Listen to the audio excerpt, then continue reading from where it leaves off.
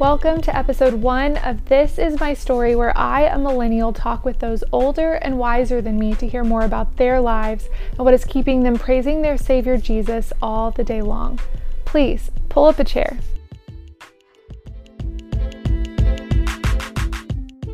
Hi, Doug. How are you doing? Very good. Good. Well, thanks for spending some time with me. I would love to hear more about you and your story. So would you tell us what year you were born and where you grew up? I was born in 1955 and grew up on a cotton farm in the Rio Grande Valley. I thought it was going to kill me, but I had 6 brothers and sisters, and my mom and dad were caring, but we all worked in the field, and when we found time, we'd go fishing. So a boomer. Yes. In South Texas, with a big family. Yes. It sounds like your normal sibling relationship Yes. with some fun and some work mixed in. Yes, and a little challenging, but As they are. basic. Yes, yes. Relatable. So what were you like then when you were growing up?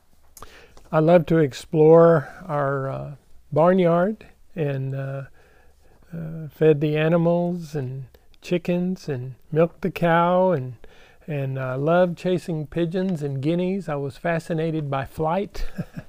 And I played football all through high school, and I loved fishing. So that all-American farm and football and Friday Night Lights kind of life. Oh, yes. At what point in your life did you hear about Jesus? When I was growing up, we were very religious. So I heard some about Jesus, and but that was all. And then one day in high school, some friends invited me to join them at a youth gathering, and that was probably the first time I heard about accepting Jesus as my Savior. I can't remember if I did, but if I did, my life didn't change any. So were you interested in him at this point? Very mildly. And then when I got to college, I tried lots of alcohol. And one day I saw a sign promoting transcendental meditation. And I thought, well, maybe I'll try that. But it turns out that both left me very empty. And this was in a time when you didn't know what you were searching for, but you were searching. Yes. Yes. So that religion, whatever was your norm, you were still doing, but you still felt like you needed something else. Yes. Did not, my religion did not lift me any. You know, it maybe gave me a good feeling an hour after I would go to a service, but that was all. But what ultimately made you interested in Jesus? Okay. If you want to turn to Jesus, own your own business. It turns out that at age 28, I took over a business, and 1 year after I did so, I was dead broke, miserable, and ready to head for the border. Amazingly, a fellow was in the restaurant one afternoon by himself, and he invited me over and was telling me about this Jesus guy. And I basically said, no, I'm not interested, and was gone. I left. Some weeks later, I went back, and the same guy was back in the same restaurant and just wanted to tell me about this Jesus. And amazingly, as things got worse in my business, my ears became a little more interested in hearing. And so as he then invited me to a home Bible study, he did the first time and I wasn't interested, but this time when he invited me, I went. I went that following Saturday night. And after the Bible study, he came over to me and said, Doug, have you ever invited Jesus into your heart? And I said, no. He said, would you like to? And I said, yes. And so we prayed, and I invited Jesus into my heart then. And that's how the good life started. Wow. So one miracle already, just that you just happened to be in the restaurant at the same time. Yes. Not just once, but twice. Yes. And that he would approach you twice. Yes. So it was at that point when you came into your own relationship with Jesus. Yes. So from that point, how did that relationship with Jesus change your life? I didn't feel hopeless anymore, and apparently I didn't feel miserable. I didn't feel like running. And I still didn't have any money, but had peace. The price that we would pay for peace, if it was attainable. Amen. So why do you continue to believe in Jesus and love him today? I somehow was so thankful that I got saved.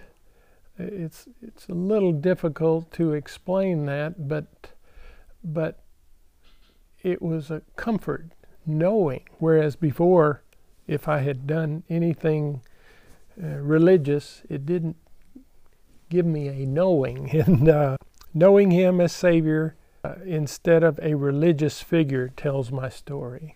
To know that you know. Yes. That gave you Amen. peace. Because Amen. otherwise, did you feel like you had that striving, that constant? Sure.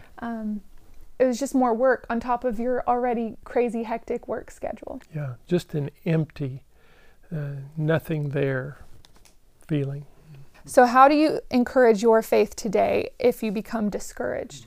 You said even after you found Jesus, you were still broke. I'm sure you were still owning this business by yourself as a young adult.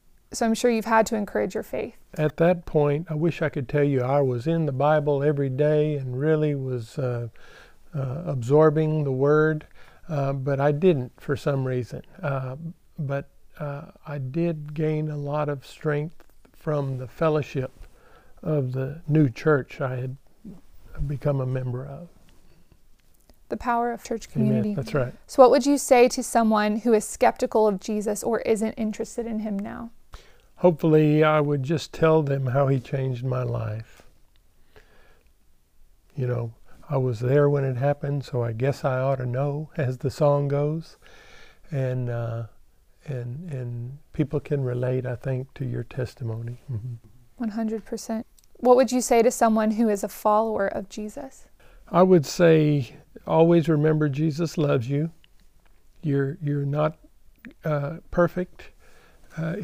Congratulations, you never will be.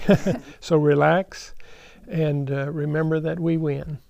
So do you have a favorite verse that you turn to for encouragement or in times of need? Remember those that are in bonds as if you are bound with them. Through that, I believe it helps me lift up those suffering brothers and sisters in the world, but also it materializes the scripture that says God will keep in perfect peace the man whose mind is stayed on him. And so as we pray for our suffering brothers and sisters, our mind goes to God, and then he gives us peace. So everybody wins. That's good. That's encouraging. What do you mean by suffering brothers and sisters? Those brothers and sisters in the faith, those that have accepted Jesus as their Savior and are now being tortured and murdered for their faith. So if you could say anything to your 20 or 30-year-old self, what would you say? Now I would say, seek first the kingdom of God and his righteousness, and all these things will be added to you. It's true. It's true. As you seek him, not only will he give you a peace about your life, but he'll give you focus for your life and just help you in all areas. Since you were 28 and you started your own business and God kind of brought you to the end of yourselves, you've continued to seek God and put him first. How has that affected your life, your business, that whole situation? It helped me stabilize and just be comfortable, maybe in not necessarily having all the things that that a young man would have wanted at that time. But 39 years later, that business that brought me to my knees is thriving. God provides. Amen. Amen. What a testimony. And is now, would you say, a source of meeting other young people and inviting them to know the same peace and the same Jesus that you met because of that same business. Amen. Yes. So full now circle. The business is kind of a way that I get to meet people that many times are in need and are hurting or something, and I get to give them a Bible or get to encourage people. It's a real blessing now. Wow, what a testimony. Do you have a favorite book that you would recommend that has helped you in the past or has helped you recently? I would recommend reading the book Coming Out of the Ice by Victor Herman. It shocked me into seeing that I don't have it so bad, that things can get worse. So do you have any final thoughts to those listening? Yes, read scriptures every day. Pray for our suffering brothers and sisters. It's amazing how you can get to feel at times like you've really got it tough, but you don't have it tough like our suffering brothers and sisters do. And the scripture says, remember those that are in bonds as if you're bound with them. So we need to remember them. Amen. And pray for Israel and look for ways to share Jesus' kindness with people. That's good. So thank you so much for sharing. This has been so encouraging. Would you mind praying over us and over those listening? Not at all. Father, I thank you for Jesus. Thank you for this awesome salvation that you have for all of us. And I thank you for this opportunity to share what you have done in my life. And Father, I just encourage all listening to hold on to Jesus and just know that He is the Comforter. I just ask you to just bless each person that is listening, and Father, go with them and help them know that there is somebody out there that needs encouragement, and we know there are many out there that need Jesus, but may we always focus on that one person, because one person is important to you, Father. And so, Father, just thank you. Thank you for loving us so much. And thank you for helping us get to heaven through Jesus. We pray in Jesus' name. Amen.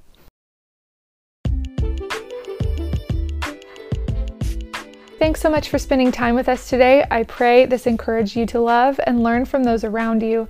And if this specific story resonated with you in any way, we really would love to hear from you in the comments or email us at podcastthisismystory@gmail.com. Until next time, remember that Jesus died for you because Jesus loves you. And friends, this is only the start of your story.